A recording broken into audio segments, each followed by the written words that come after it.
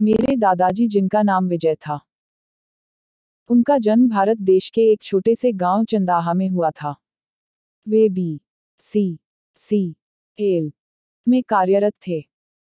तनख्वाह तो अच्छी थी, पर लाते वह 1000 थे। काम पर कभी कभार ही जाया करते थे, बाकी दिन नशे में धुत रहते थे, इसलिए कम तनख्वाह लाते थे। उनकी शादी सुमु नामक लड़की से हुई थी। उनके 5 पुत्रियां और 1 पुत्र थे। एक दिन विजय जी रोज की तरह काम पर गए, पर घर न आए।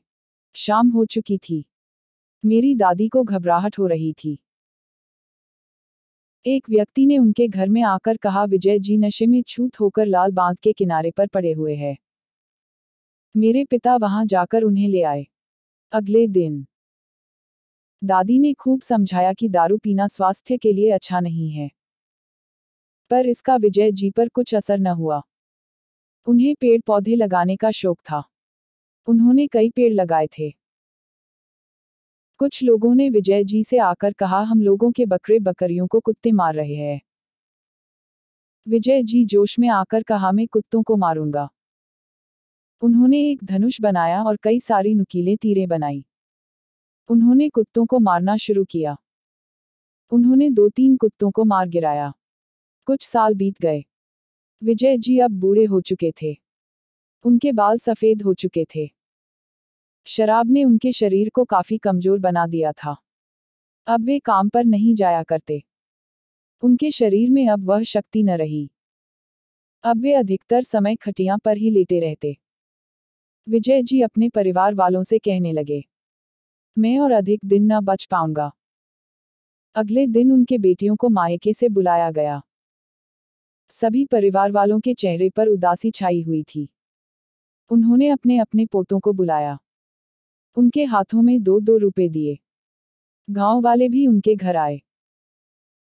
विजय जी को आखिरी समय में कुत्तों को मारने का पछतावा हो रहा था। सभी उनके बगल में खड़े हुए थे। आखिरी समय में उन्होंने अपनी आखिरी इच्छा जाहिर की। उन्होंने कहा, मैं दारू पीना चाहता हूं। यह सुनकर सभी हैरान रह गए, पर उनकी बात को सब नजरअंदाज करके उनके मुंह में गटागट दूध पिलाने लगे। विजय जी के बड़ी बेटी के एक बड़ा बेटा वहां पर खड़ा सब देख रहा था।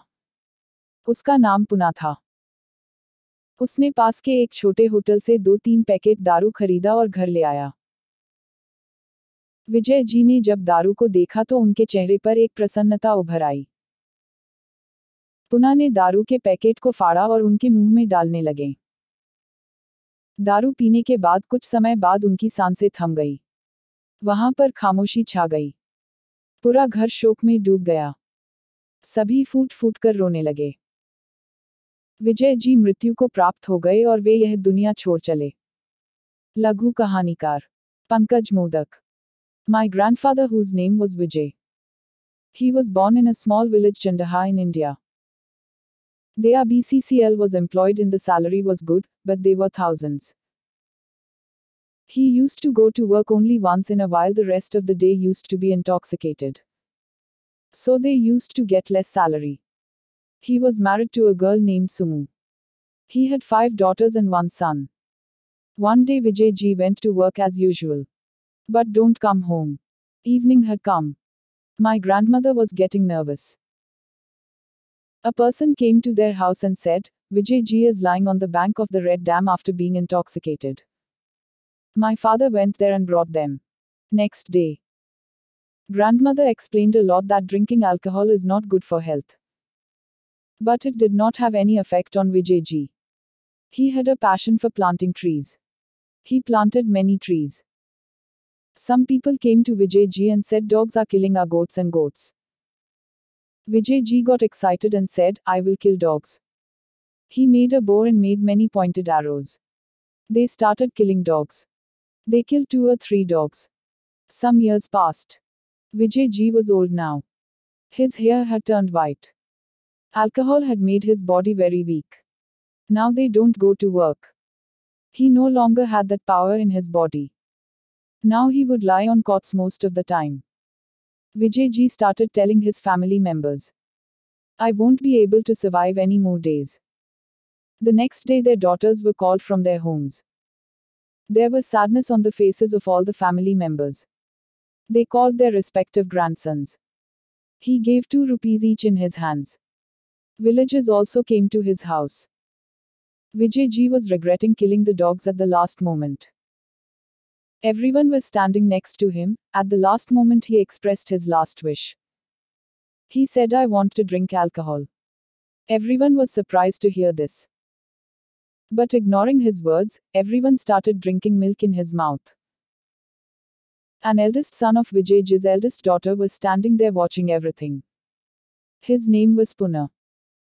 He bought 2-3 packets of liquor from a small hotel nearby and brought it home. When Vijay Ji saw Daru, a joy appeared on his face. Puna tore the packet of liquor and started pouring it in his mouth.